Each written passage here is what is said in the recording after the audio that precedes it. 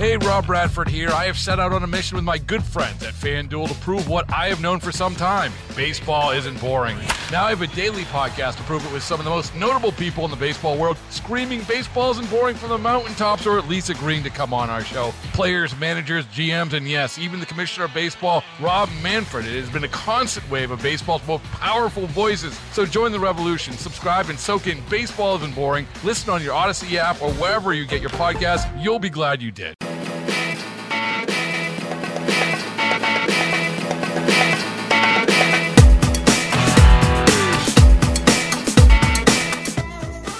I'm Heather Vale, and this is the Odyssey Las Vegas Public Affairs Show.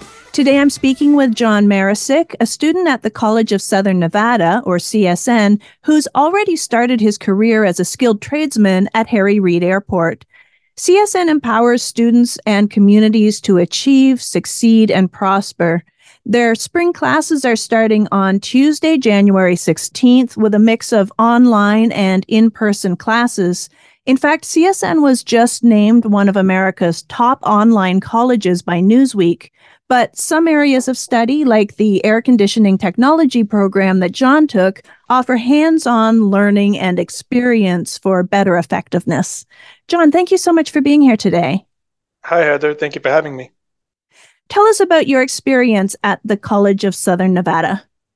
Well, the experience it is robust. You have to work hard. There's a lot of information that comes at you, but the college really organizes it well. They have it organized like ultra well. Like they know how to get you from the entry level to the intermediate to the more advanced classes and keep your education flowing in a design that makes it easy for you to understand. The information isn't exactly what I would call easy. However, the way they have it set it up, they make it easy for you. Nice. Okay. So what made you decide to choose the College of Southern Nevada for your studies? I thought they had the best program out there. Before I made a decision that CSN was the proper place for me to start, I went and looked at a bunch of different schools in my local area. I looked at the length of the program, the cost, the quality of the actual resources and education provided, such as the instructors and the facilities and the technology available that each facility had. And I made a choice based that CSN had above and beyond the best program in the whole city. Now, they have a lot of programs, like a lot. So Yes. Why did you choose HVAC in particular for your career? Well, HVAC was special because it had the most in-demand skills that the job market in my city has for my interests, right? I paired like what is most needed in society in my city as far as skilled worker demand versus what I was interested in most in. I mean, I could have gone into like dental hygiene, of course, which CSN has a great class for, or any number. But as far as using my hands every day and problem solving and having getting to work inside, I mean, HVAC was just the way to go for me. I had the most highest interest in it, and it had the best payout. Nice. Has it lived up to your expectations? It has exceeded. I merely wanted to make sure that I had a skill that was in demand for the next 20 years. But I didn't know that it would expand my horizons exponentially. I had no idea I'd be able to get into somewhere like the county and work at the airport and work with, multi-million-dollar units with some of the smartest people in the industry. Just getting started was the hardest part. After that, it's opened a whole new world to me. Awesome. So this is kind of your next time around. You didn't go to CSN this time right out of high school. So what are some of the challenges that you faced with going back to college a little bit later in life? Surprisingly, it was almost easier, right? As a youngster, I was challenged with, not knowing what to do, the dedication that was required. Life didn't exactly show me how hard it was immediately. I had to actually trip over my own feet a few times to really know how important education was. And before I knew it, life took me in a very fast direction into, hey, things are serious and you got to work and you got to earn money. And all the safety nets I had from my parents were gone. So I didn't have time and resources to actually commit back to staying in school. Later on, it came to that realization that nothing's more important than having a good quality education if you want to have a job in the workplace that you're not a dime a dozen employee. You have a specialized skill, a trade, information, the ability to work where others can't is invaluable. it improves your quality of life. So yeah, early on, I just didn't have the wherewithal, the mental capacity to say, oh, this is how important this actually is. So I dropped out and I took easy work. I started working in construction that was paying really well at the time, but I didn't know how hard it was going to be, getting laid off, not being valuable to the employer. Like you're very valuable when they need a ditch dug or concrete poured, but the minute that's done, goodbye. And I learned the hard way. But going back into school with the understanding that this is not just important to do because someone told you to do it. You have to apply yourself. And the rewards are, I'm learning now how great the rewards are. It's just, had I known, I'd have just stuck with it younger. But getting back into classes as an adult, it was a lot easier because my conviction was there internally. Like I wanted to do this. It was a challenge that I knew I needed. I knew I wanted it. And the school actually made it easy. There were grants available. There were scholarships, not just even with the school, but you could apply for scholarships all over the country. There's many different ones available for different people. And I applied for everything. So the school had the resources. Nationally and locally, there's resources. I utilized everything at my disposal and was able to get that first class in. And from there, the school made it easy. They showed you how to do it, when to do it, what books to get, everything. They have all the equipment on site. Like CSN has probably the best HVAC program in the nation as far as, this discipline of education. Yeah. Now, as far as your fellow classmates go, are they primarily adults as well, or is it a mix of kids right out of high school and adults as well? Yeah, it ranges.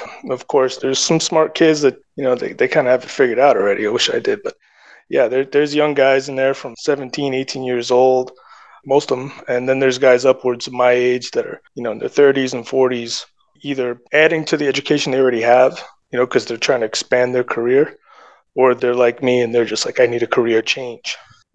Yeah. Okay. So how much further are you taking your education? Like, I know you didn't just stop. So what else are you pursuing with the education? Well, I started out just saying, all right, I need a job, right? So let me go get a quick certification to get started. But CSN offered a degree program. So it wasn't just like an HVAC certificate. They offered me an HVAC degree. When I learned about that, I quickly got myself organized into that program and I achieved it. So I got a degree in building automation and controls with the emphasis on HVAC. Knowing that the employers were, in search of people with that skill set and that training, I was able to land a job almost, immediately. Even before I got the degree, I was being hired and sought after. And then after speaking with the employers, they want, as much training as I can give them. And they will, of course, reward for that. So being aggressive, I decided, all right, I'm going to stay inside the school and try and get another degree, or at least try and get more training that the employer that I'm working for currently is in demand for, such as, chillers and boilers, critical systems, certain refrigeration. Because a place like Harry Reid, there's more than just one air conditioning type or group of systems. There's almost every system out there. So the more training I have, the more valuable I am to the employer. And it's a good thing because CSN offers a wide variety of programs. Nice. So what was that journey like? So you're a student at CSN, and then all of a sudden you have a job working at Harry Reid International Airport. How did that happen? Short story is the instructors that I worked with at CSN are working closely with the community, not just with Harry Reid, but with like the county, Clark County, and lots of employers in the Valley. And the employer will build a relationship with CSN, the instructors directly. And, they'll try and find the best and brightest in their classes to help fill their vacancy roles. The airport approached CSN and said, hey, we're looking for an internship program to bring some of your students into our workforce, which I applied for. The instructor, Jason, that I work closely with, brought me in and said, hey, this is the opportunity of a lifetime. This is great pay, great benefits. You get to work on some of the coolest stuff. I knew right away how valuable that was and jumped at the opportunity. And the rest is history. But I started working with the airport. I got to know the people that I was working with on a day-to-day basis. They got a chance to see my work ethic and my intelligence, or my ability to learn and ask questions, and that's exactly what they were looking for. So they offered me something that was full-time, and it's been just a godsend. It couldn't have happened without CSN. That's awesome. But how do you balance work and school? You have to cut out a lot of things extracurricular. Like, I watch a lot less TV. I focus all on my schoolwork and on the work at hand, right? Because, the airport or jobs like that require a lot of you. You have to stay healthy. You have to stay in shape. You have to always be mindful of your surroundings for your safety. So you have to live a lifestyle that expects the highest output from you. So when you get to work, you sometimes have to show up at 4 a.m., which means I have to wake up at 3 a.m., which means I have to go to bed early. And if I have classes from, 4 o'clock in the afternoon to 10 o'clock at night, well, I've got to eat right, I've got to sleep well, and I just have to keep myself very organized. But it's not hard once you're committed to doing something that you're driven for inside, emotionally. It actually becomes easy. Yeah. Yeah, for sure. So what would you say to people who are considering going back to school and exploring other career opportunities at College of Southern Nevada? From my own reflection, I would say use your failures as motivation to improve the life that you want to have, or to guide you into the life you want to have. The hardest part is making the commitment, or doing making the initial choice to do it. I would say was the hardest part, because before I actually pulled the trigger on registering for classes, I was wishy-washy in multiple programs, and what made it easier was to reach out and speak to the instructors directly, which they are there to do at all times. They walked you through like what your average day as a student's going to look like, what kind of coursework you're going to get into, how long it's going to take. They could walk you through the cost, all the details that are associated with it. So the hardest part is to, make a decision. So once you get that out of the way, you can fly with it. It happens faster than you think. Nice. All right. So if you would like to find out what CSN has to offer, spring classes are beginning on Tuesday, January 16th. That's the first day of school for the spring semester. January 17th to 22nd is late registration. And the college offers over 180 degrees and certificate programs, 70 different areas of study. And you can find all that out on the College of Southern Nevada website, which is csn.edu, csn.edu. And John, I want to thank you for being here and sharing your story with us and your success going through the CSN program and how it's led you to a new career and a new life. It's awesome to hear, and congratulations on your success. Thank you, Heather, and I'm happy to be here, happy to help the CSN get more students because they do have the best programs in the city. Don't wait. Make the decision. Go to school. It'll help change your life. We are the NFHS. That stands for the National Federation of State High School Associations. But really, what we stand for, together with the NIAA, are the 48,000 high school sports and performing arts students in Nevada. And so we stand. We stand for the runners, debate team members, and basketball players. We stand for their coaches, officials, and adjudicators. We stand for the drummers, football players, and actors. We stand for the golfers, singers, and swimmers.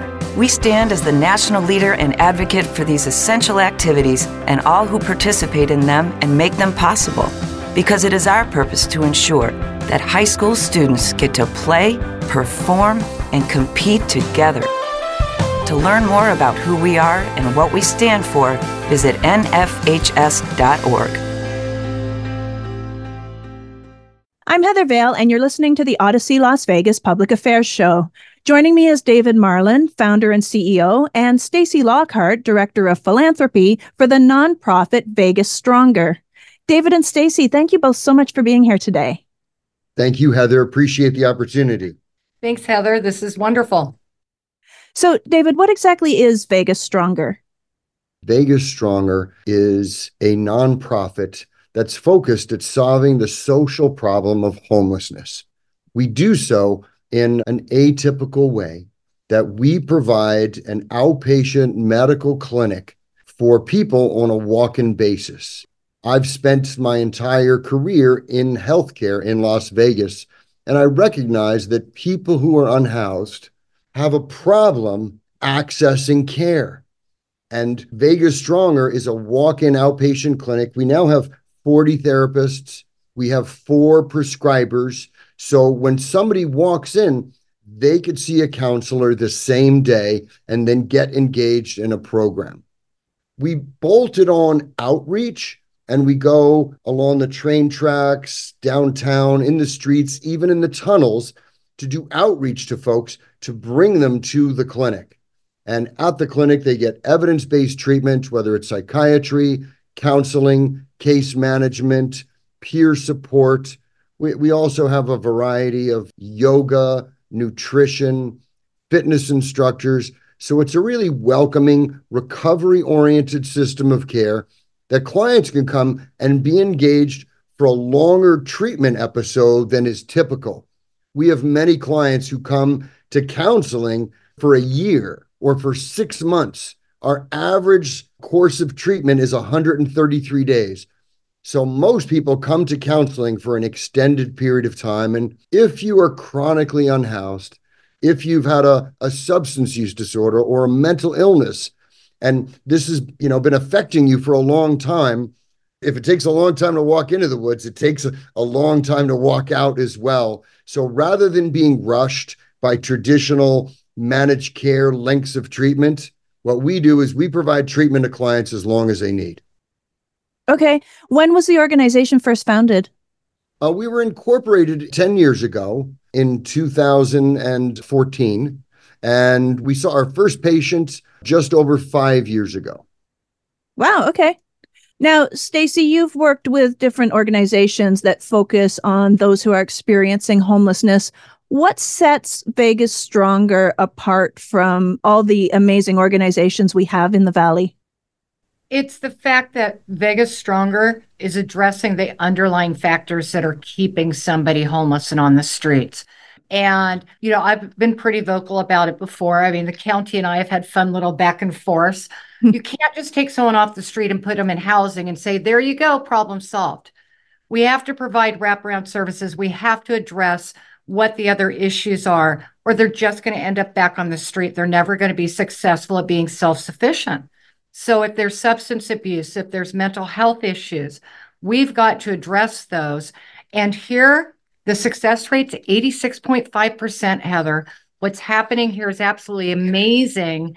And it fits with exactly how I have always thought we should address the issue in order to solve it. Okay, so basically you're teaching them to fish instead of just giving them a fish. Exactly.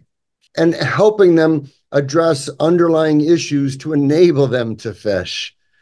Folks with a chronic substance use disorder, it's a primary condition. I'm a duly licensed clinician, and I know that you have to treat primary conditions first. So, we do just that. Yeah. Well, and for instance, Heather, if somebody has mental health trauma and issues and they need to be seeing someone, they need to be on their medication. If you're on the streets, you're not getting your medication at the right time. You're going to run out. You're not going to get it. People have to help them. I call it even things out, get back on an even keel so they can manage that illness, because whatever's going on with them mental health wise may never go away, but it can be managed. But you can't do that living on the streets or living in the tunnels. And if we were to go out there today and even get someone the medication, we go back there tomorrow or Wednesday, we won't be able to find them because, our homeless population is very transient. They may be on the corner of Owens and Main today. Who knows where they're going to be tomorrow? Yeah. Now, how important is educating the public about homelessness rather than just those who are experiencing it? It's really important.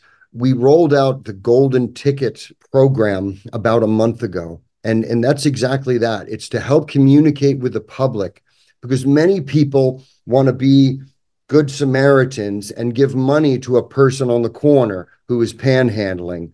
What that does is, in most cases, that goes right to continuing substance use disorders.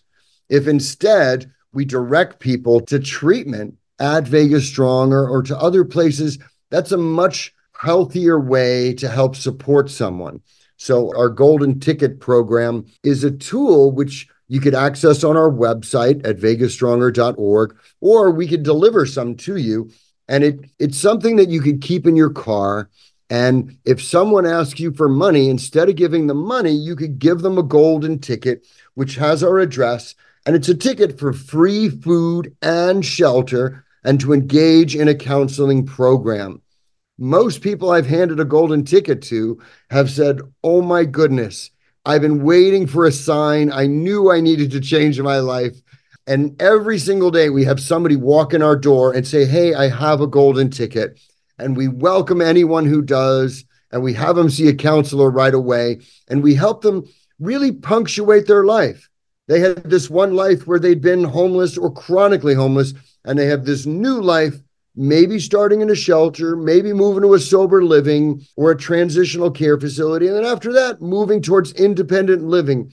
No one should be sleeping on our streets or in our tunnels in a city as wonderful as Las Vegas. Yeah, that's an amazing idea. But now, what if the person who receives the golden ticket isn't close enough to actually get to Vegas Stronger and take advantage of the resources? Well, Las Vegas isn't that large. And we do have outreach folks. So if we get a call and someone needs a ride, we'll come get someone. If you're feeling philanthropic and you want to put somebody in an Uber or a Lyft and send them down here, to me, that's a helpful way to help someone. Giving somebody money is really just propagating this unhealthy cycle. So we need everyone in the community to pull together and recognize that today we have available shelter beds in the various shelter. Today we have capacity at Vegas Stronger to get people access to counseling, to medical care, to case management, to psychiatric care, and help address, like Stacy said, the root cause of why they're living out in the streets. Okay. And then what happens when someone moves through the program and finishes it and becomes self-sufficient? To me, that's why we both love this process. People engaged in our program, our clients, they transform so dramatically. And when you see someone who begins sleeping in a bed and getting regular sleep, eating 3 square meals a day, engaging in a fitness program, going to counseling, working with case management and addressing their medical, dental, or optical needs, they improve so dramatically. The most common feedback I hear is, "Oh my goodness, I need to get my children." So often parents are out there on the streets and they're in this survival mode. And once they start getting healthy, the very common feedback we hear is people want to get reintegrated with their families, and families very frequently want to be integrated with them when they've addressed substance use or mental health issues. Yeah. So on the 7th of December, we held a client graduation. We had 47 graduates. 40 of the 47 were actually able to attend. I mean, caps and gowns, the families are there, community was there. Cedric Creer came and spoke about his own family and personal issues. But it was absolutely amazing. And the testimonials when they would get up at the podium, saying that they had found a family, that they finally found somewhere where they were loved and people cared about them and where they had been at their lives, in and out of jail or this or that. And seeing them now, you would never look like you, me, Dave. Yeah. You would never have guessed where they were just 6 months ago. I mean, absolutely incredible. And the clients that I've met, I've been here just since the beginning of November, but they come, and even after they graduate, they still come. They volunteer here. They're involved here. There's days where sometimes I'm like, do they work for us or is that a client? And now we have alumni. We're starting an alumni group. So it's not when they're done. They might be done going through the process of recovery, but they stay very, very connected here and want to come back and give back and pay it forward and really help somebody else the way they were able to be assisted through Vegas Stronger. It's almost like a growing movement, you could say. And, my biggest thing is getting us out there. It's branding, it's awareness, getting Vegas Stronger out there. Somebody said to me just the other day, I thought it was associated with the shooting. And then they looked us up online and said, oh my gosh, I was so amazed. I had no idea everything that you guys were doing. I want to be involved. And it is. I mean, there's incredible stories coming out of here every single day that you're going to see us start telling and sharing. This community needs to know what this organization is here doing because it works and it truly is helping people transform their lives. Yeah, that's awesome. So speaking of people wanting to get involved, and you mentioned clients coming back to volunteer, what opportunities are there for people to volunteer or get involved in other ways? I would encourage you or anybody listening to just come down and take a tour and see the place. When you understand it, you'll have a much clearer picture. And then we'll just ask. We go through clothes all the time because most people who walk in, they need clothing. So, we certainly welcome clothing. We feed every client here over 100 meals a day when clients come in here. So, we regularly need food. We give every client who completes the program a bicycle. Transportation is one of the social determinants for health, and that's an enticement we give to encourage clients to continue with the program. It really depends on the time commitment folks have. But if you want to come down to Vegas Strong and meet with Stacy or myself, and we'll sort out the right volunteer opportunity for you. Yeah, well, I think for anyone who is interested, when people come down and we walk them around and show them everything, they're just like, wow. I mean, Heather, we have a full gym here. Wow. We have trainers that work with our clients. We have yoga classes. We have boxing. We have a community garden here that we have chickens and the clients are getting fresh eggs. They're harvesting vegetables. There's an opportunity. We have people come in. PricewaterhouseCoopers group from there last week was just in Friday, and they served our clients lunch. And then they came upstairs and they helped organize some of the storage area because they're like, what else can we do? There's so many of us. I was like, you come with me. I know what you can do. So there's something for everyone. I'm sitting here today, as we start building a philanthropy program, I'm like, okay, well, you know what? I'm going to do a mailing. People could come in and help put letters in envelopes and get them out. They could build records in a database.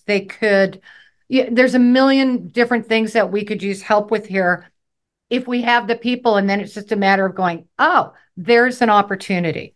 Because I think a lot of times the staff will just naturally do something because they're used to doing that.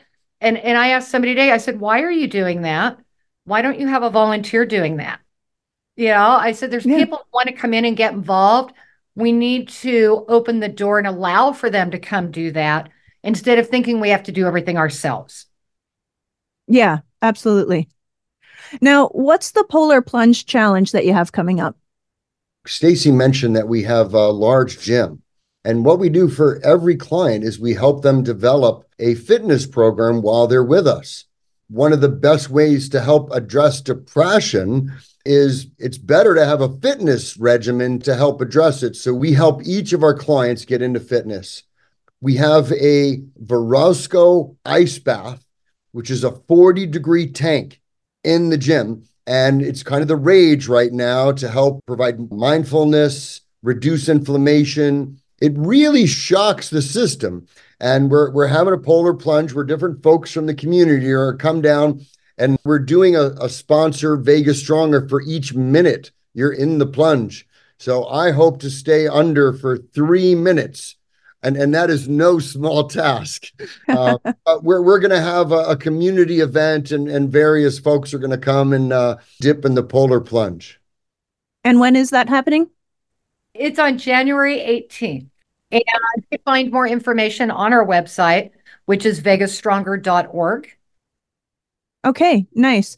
So speaking of vegasstronger.org, obviously people can find out more about Vegas Stronger if they go to the website. And is that where they could sign up for the Polar Plunge, donate, volunteer, and get golden tickets to give out? Yes, all of those things are on the website to be accessed, as well as our number, as well as an email, as well as a chat. As we talk about ways people can get involved as well, right now, we're looking for groups that want to do hygiene drives. I've got a friend who's actually a realtor here in town who's doing a hygiene drive. deodorant, shampoo, razors for men and women, the basic stuff we all need that if they're on the street, they may not have, or if they're moving into a sober living facility, from being on the streets, it may be things that we can set them up with, feminine hygiene stuff. It's cold out right now in the mornings. You know what? Coats, food drives, because we do feed them. And if they're moving into a place, to be able to send them with some canned goods and some non-perishable things that they can get started with, laundry soap, things like that. And then underwear right now is a huge thing. If people are on the street, you know what? They're not getting a shower every day. They're not getting to change their clothes every day. And those most intimate articles of clothing, you don't want to be wearing the same pair of underwear for a week. It's part of, what I think human dignity, providing the basics for folks so they can continue and hopefully feel human and feel that they matter. And then, of course, me, cash is king.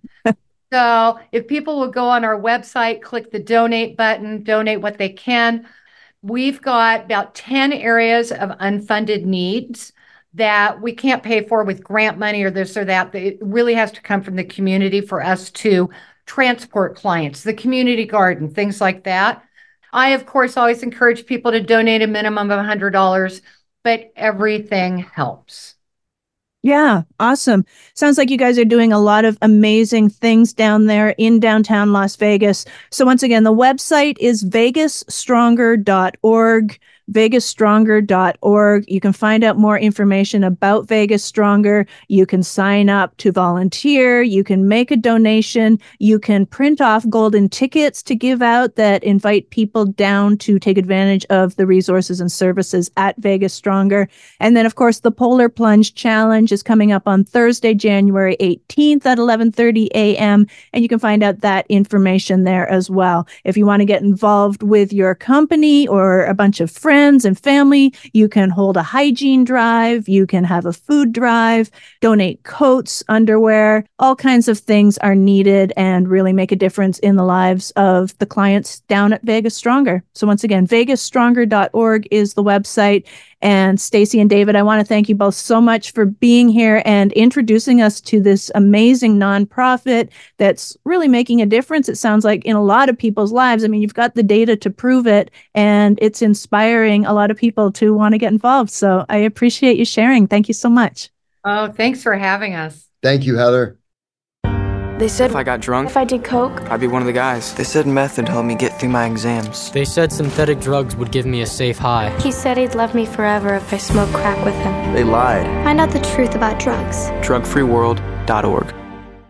You're listening to the Odyssey Las Vegas Public Affairs Show. I'm Heather Vale, and I'm speaking with Dr. Petros Livounis, president of the American Psychiatric Association. Their new poll gauges the public's knowledge and awareness around recognizing, discussing, and taking action towards treatment for substance abuse. Dr. Livounis, thank you so much for being here today. Thank you for having me here. So what did your poll show about how American adults feel around talking to loved ones regarding substance use? Well, we have got great news here. The majority of U.S. adults are ready and willing to talk to loved ones about the substance use and behavioral addictions. They are willing to initiate a conversation, which is absolutely wonderful. What we see here is that that openness that has been quite accelerated with the pandemic about mental health issues like depression and anxiety is now extending to substance use disorders and the behavioral addictions. Furthermore, Americans are not only willing to initiate a conversation, they also know how to get a friend or family member the help that they need. So this is really good news, and we're delighted with the findings of our most recent poll. Okay, so the majority are ready and willing to initiate the conversation, but what is the best way to actually initiate that conversation? Speak up and offer your support, including your willingness to go with them and get help. Like other chronic relapsing illnesses, the earlier addiction is treated, the better. Express your love and concern. Don't wait until your loved one hits rock bottom. Some people are still erroneously believing that you have to hit rock bottom before you can recover. This is not true. Start the conversation. Be prepared to respond with specific examples of behavior that has you worried. The person may bring up excuses or be angry. Be prepared for that. Also, don't expect the person to stop without help. You've heard it before, promises to cut down, to stop. It doesn't work. What does work is treatment, support, and new coping skills in order to overcome the addiction. And finally, support the recovery as an ongoing process. Once your friend or family member is receiving treatment or going to meetings, remain involved. Continue to show that you're concerned about their successful long-term recovery. Okay. Now, you mentioned that most adults know where to get help. Where is that people should go if they want to get help for themselves or a loved one? A great way to start is to have a conversation with your doctor. It doesn't have to be a psychiatrist. It can be an OBGYN, a pediatrician. It can be a family doctor. So going to a physician is a great start. But also local community resources, clergy and church can also be tremendously helpful in initiating the conversation and having the person start their way to treatment. More specifically, our own resources, the American Psychiatric Association has a wonderful website, psychiatry.org for patients and families. And also, if you're really struggling and you need immediate help, call 988. It's a new helpline, a suicide and crisis lifeline, and you can get help both for mental health issues as well as the substance use disorders. Nice. Okay. Now, what did the poll identify about younger adults versus older adults? Young adults are twice as likely as older adults to know someone they suspect is currently struggling with addiction. It may be that some younger people are more likely to have a substance use disorder or a behavioral addiction, but it's also a reflection of the greater openness that younger people seem to have towards discussing such matters, mental health and addiction topics. That's a good sign for the future. Mm-hmm. So you mentioned having conversations with a doctor, a primary care physician, or whatever kind of doctor that happens to be. Currently, how do most Americans get their information on addiction and treatment options? The majority of Americans do say that they will talk to a doctor about their struggles with addiction, either for themselves or a family or friend. So this very much aligns with what we think would be one of the best ways to go. But let's not forget, no avenue is a wrong avenue.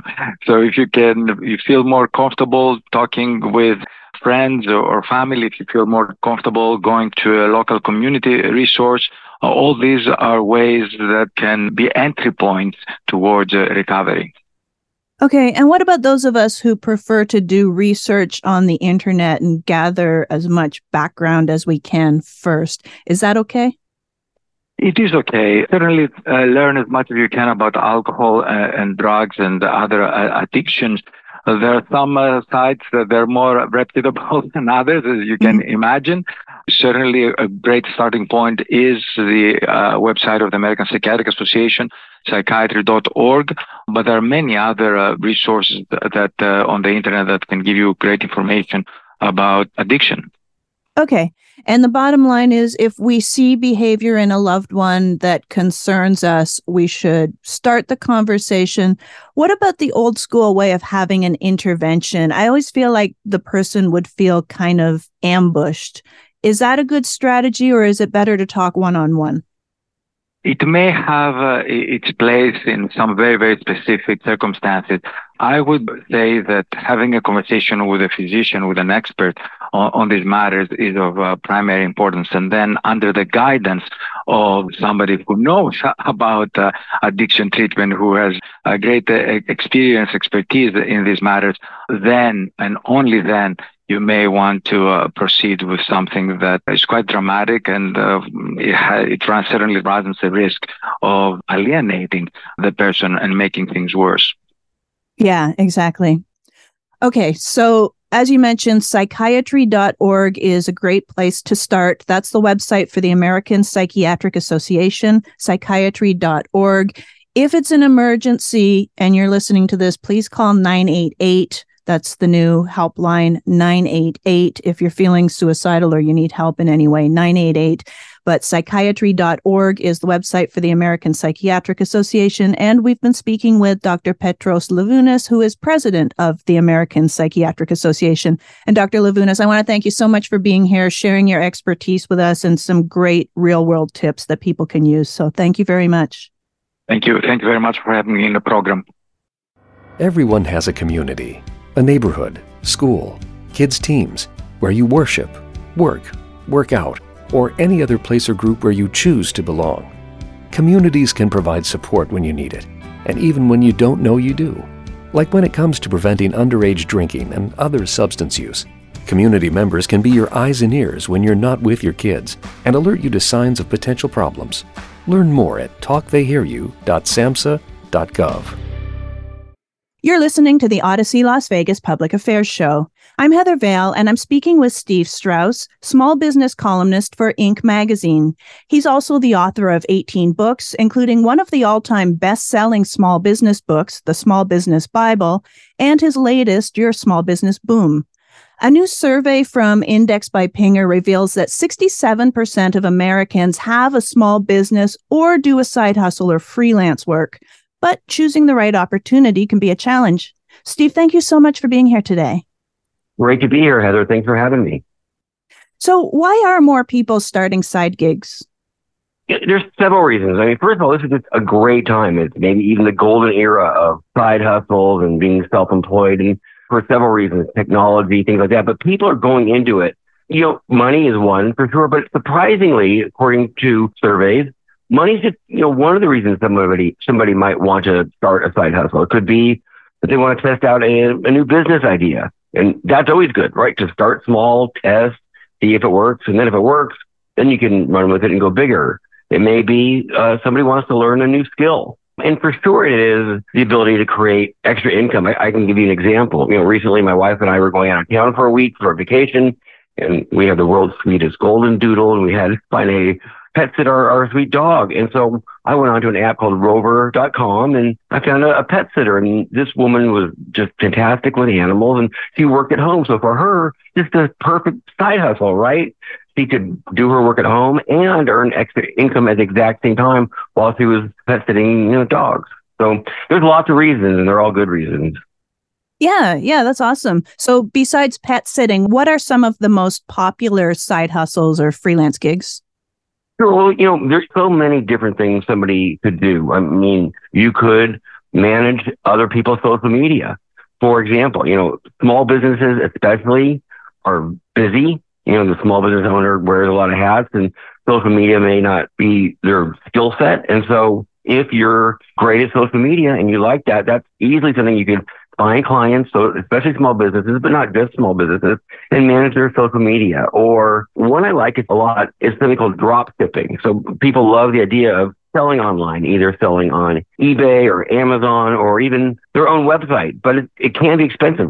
Selling products, you have to buy inventory and ship inventory, and that's not an inexpensive idea sometimes. But with drop shipping, you work with a manufacturer.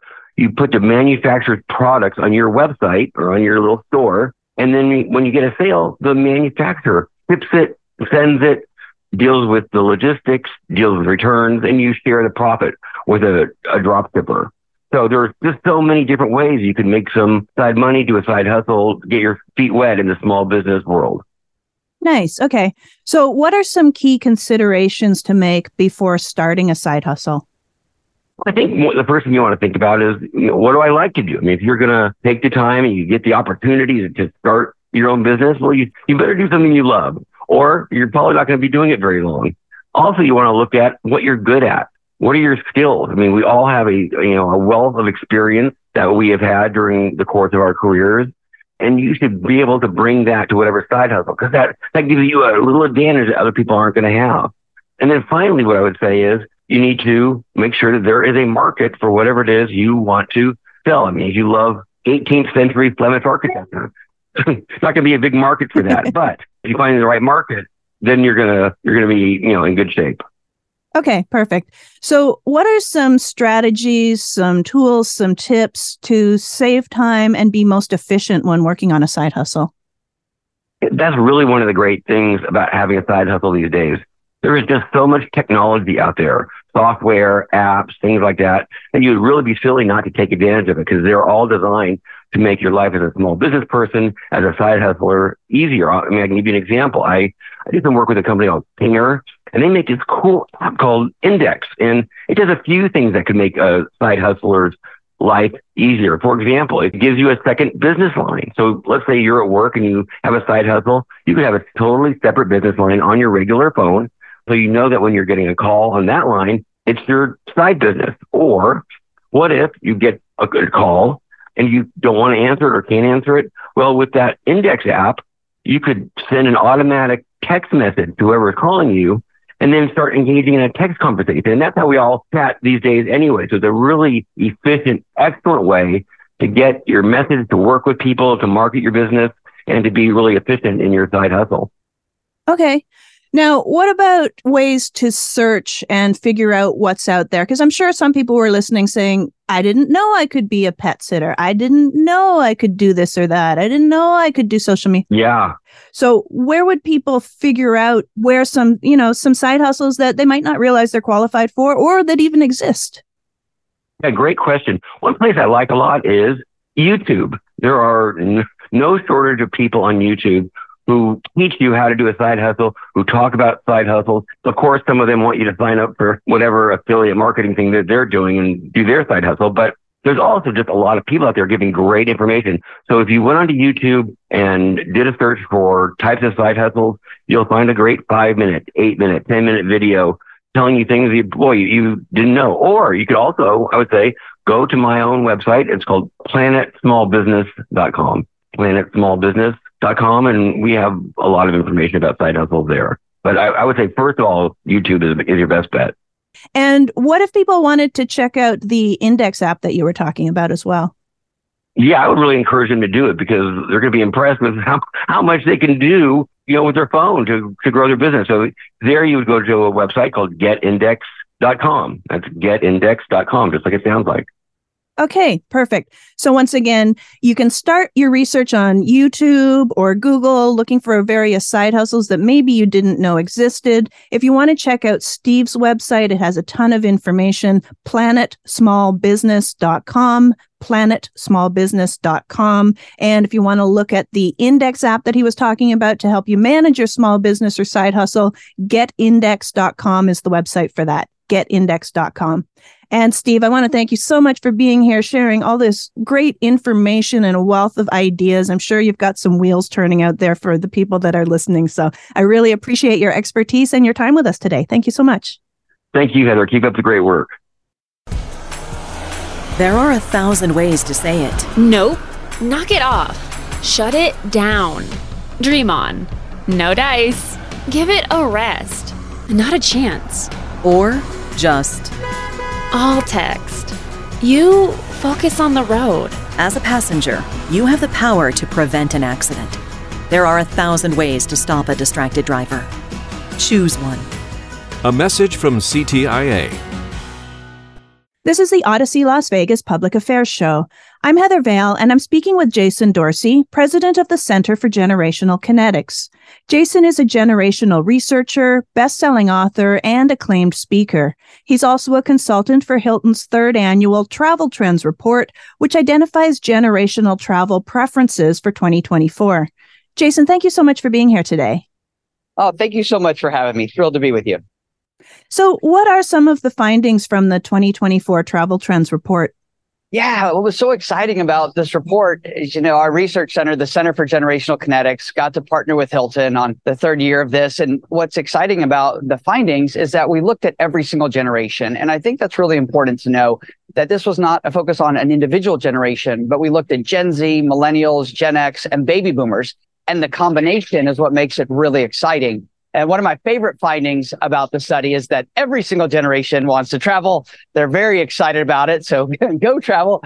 And at the same time, what we found is the top reason that every generation wants to travel is to rest and recharge. And I think that's such a powerful statement of intent and what people want right now when it comes to travel. It's yes, they want wonderful experiences and to have fun, but there's a deep desire around the world to rest and recharge. And I think that's super timely. Yeah, nice. Now, since you looked at all the different generations, how do the interests for boomers and Gen X, for example, compare to younger generations like millennials and Gen Z?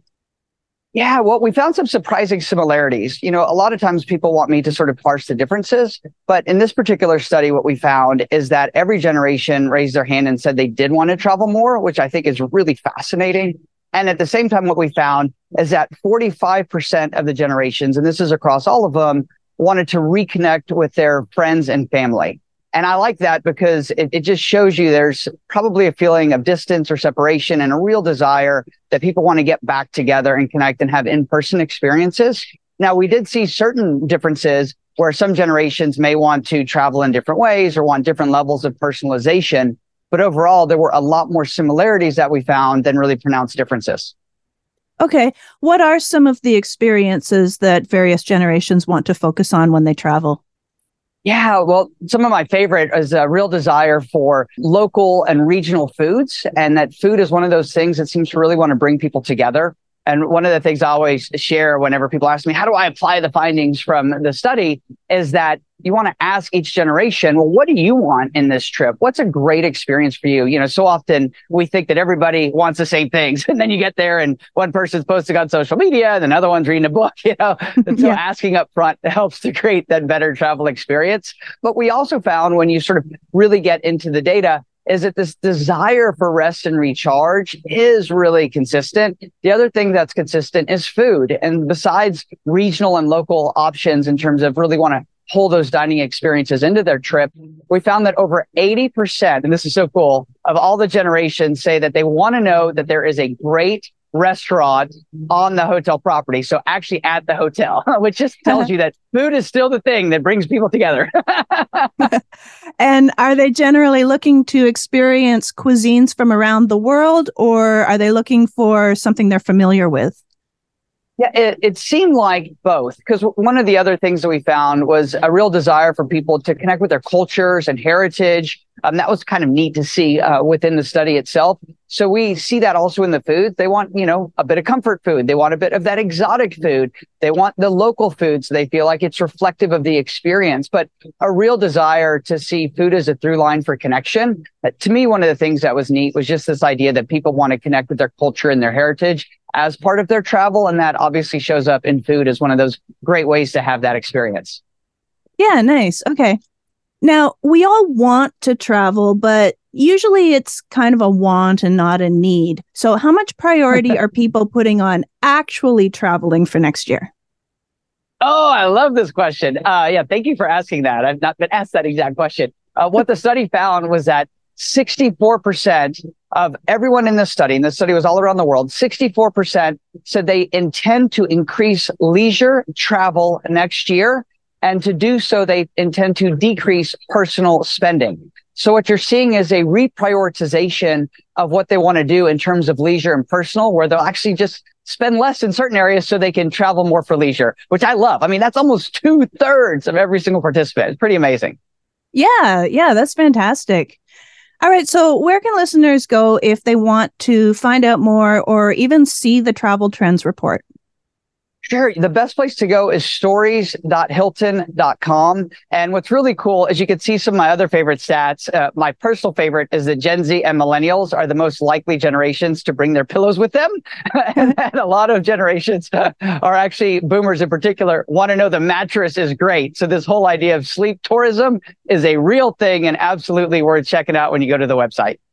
That's awesome. Okay, so stories.hilton.com is the website to go to, stories.hilton.com. You can find out all kinds of travel trend articles. You can find some information there and definitely access the Travel Trends Report. So stories.hilton.com. And we've been speaking with Jason Dorsey. He's the president of the Center for Generational Kinetics.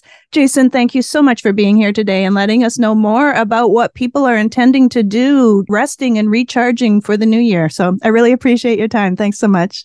My pleasure. Really enjoyed it. At Wheelchairs for Warriors, serving America's heroes is our mission.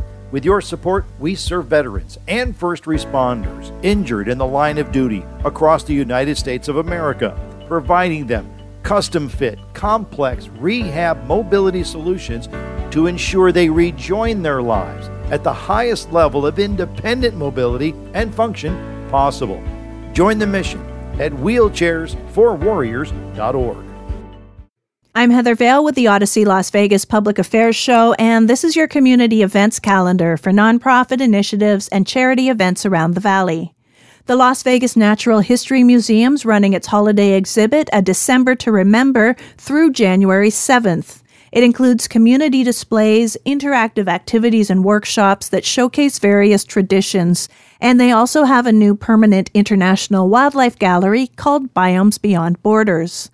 The museum's located on North Las Vegas Boulevard at Washington, near Cashman Field and the Neon Museum. You can find out all the details on their various exhibits and events at lvnhm.org. That's lvnhm.org. Or follow them on Facebook and LinkedIn at Las Vegas Natural History Museum and at LVNH Museum on Twitter and Instagram.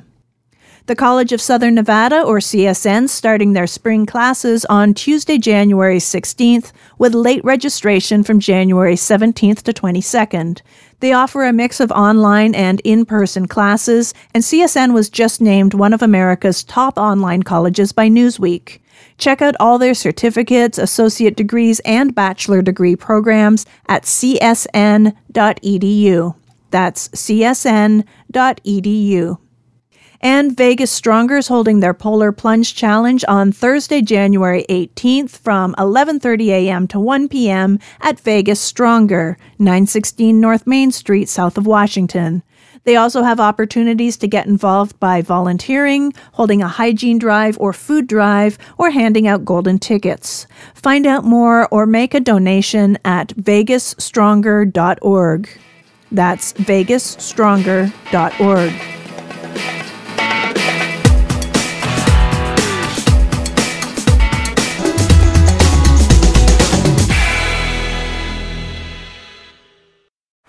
Baseball is in full swing. NBA playoffs are heating up, and your NFL team is gearing up for training camp. Listen to the latest on the teams you love here on the Odyssey app. The biggest sports radio stations in the country, providing unrivaled local coverage of their teams, all in one place. Exclusive interviews with players, coaches, and team executives, streaming live and always available on demand. Stay in the know with your favorite teams right here on the Odyssey app.